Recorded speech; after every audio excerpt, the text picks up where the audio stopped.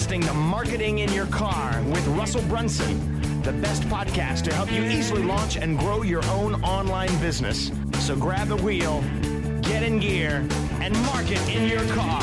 In your car, it's a proven technique. In your car, every week. In your car, make the perfect plan. Let's get you equipped, give you the tips to market in the fast lane. Take that trip.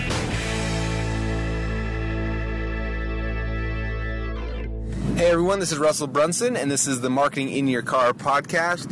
And I want to welcome you guys to today. I don't know about you, but it is a beautiful day today, and I'm having a good time. So, yesterday was one of the most fun days I've had at the office in a long, long time.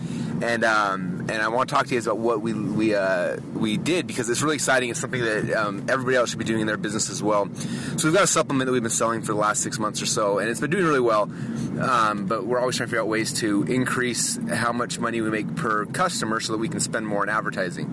Because as you know, whoever can spend the most money on advertising wins in this game, right? And so right now we're spending about $30 to $40 to get somebody to sign up for a free trial, which is good. And right now what we're doing is the trial is 14 days long. So after about 14 days, actually at day 14, we're a little bit above break even right now. So it's working good, but it's still kind of scary because we have like that two week float that we're waiting before we make our money back. So that's kind of where we're at right now. And so we've been trying to figure out, like, how do you, like, what can we add to make it so we make more money for every single customer? And so we started just looking at our entire sales process, and that turned into something where I was actually off last night till 1 working on it because we had so much fun with it.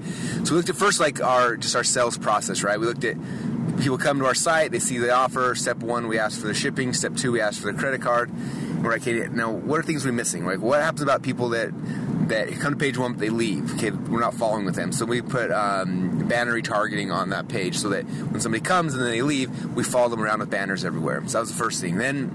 Then we said, they come, they opt in, but they don't buy. What do we do? So we built out a whole email follow-up sequence to try to close them. And then they do buy. Now what do we do? So we were thinking, like, well, what else could we sell them? So right now we've got our supplement, and we're trying to figure out, like, what other products we could sell. So we're looking out on the market, trying to find all different things that other people were already selling to our customers. And finally we found a skin cream that actually related really well to it. So we called the company up, and within about 5 minutes they agreed to private label it for us.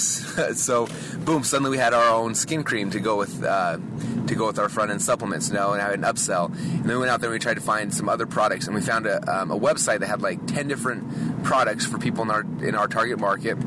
And we called them up, and sure enough, they agreed to let us sell every one of the products that are on their website, and we get like a 75% profit margin on all these products. And so, and then we found just a couple other things we could add in the funnel. And anyway, pretty quickly within 2 or 3 hours of us just asking that question of what else can we do? How else can we? We look at our sales funnel. Somebody comes in, what page are they going to? What are they doing? And then we try to think, hey, how do we maximize? How do we make each of these steps better? What can we add here to get more people, or to close more people, or convert them, or to get people who leave to get them to come back? And the people who buy, how do we get them to buy again, and what price points and stuff like that? Within a couple hours of asking those questions, we were able to change our funnel. And obviously we haven't had a chance to drive traffic to it yet. We just finished like 6 or 7 hours ago. But now you look at our funnel, it's much more robust. I think, like, right now we're looking at, if we get like 20% of people to take our upsell for our skin cream, our front end profit doubles. That means we could spend $60 to $70 to acquire a customer, and we'd still be okay. And so it's just kind of interesting, and it's been so much fun. And so for all you guys, I want you to look at your sales funnels, your products that are already doing well, that are already converting, and just think, like, what else could we add here? What kind of upsell could we have? What kind of downsell could we have?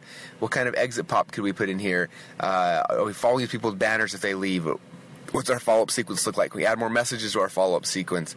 These are all the questions you should be asking. And when you start asking those kind of questions, it makes a good sales process very quick become a great sales process. And it's really been exciting for me and for everybody here on our team. And so I woke up early again this morning. I hadn't slept very much, but excited to get back in the office and keep on cranking it out and doing some more, because it's just so much fun right now. So anyway, I just got to the office. I hope you guys enjoy that. My goal for all you guys, though, right now is to look at your funnel and figure out how to strengthen it and what things you can add. And if you do that, there'll be some money you'll find today, and you'll kind of do what I tell you guys to do a lot of times. Give yourself a raise every day. And you do that by these little tweaks, little changes. They're going to change your business. So thanks, you guys. This is Russell Brunson from .comsecrets.com and the Marketing in Your Car podcast. If you're enjoying these podcasts, please go to iTunes. All you do is go to marketinginyourcar.com. We'll redirect you to iTunes. We can go and leave your feedback. We'd really appreciate it. And we'll talk to you guys all again soon. Thanks.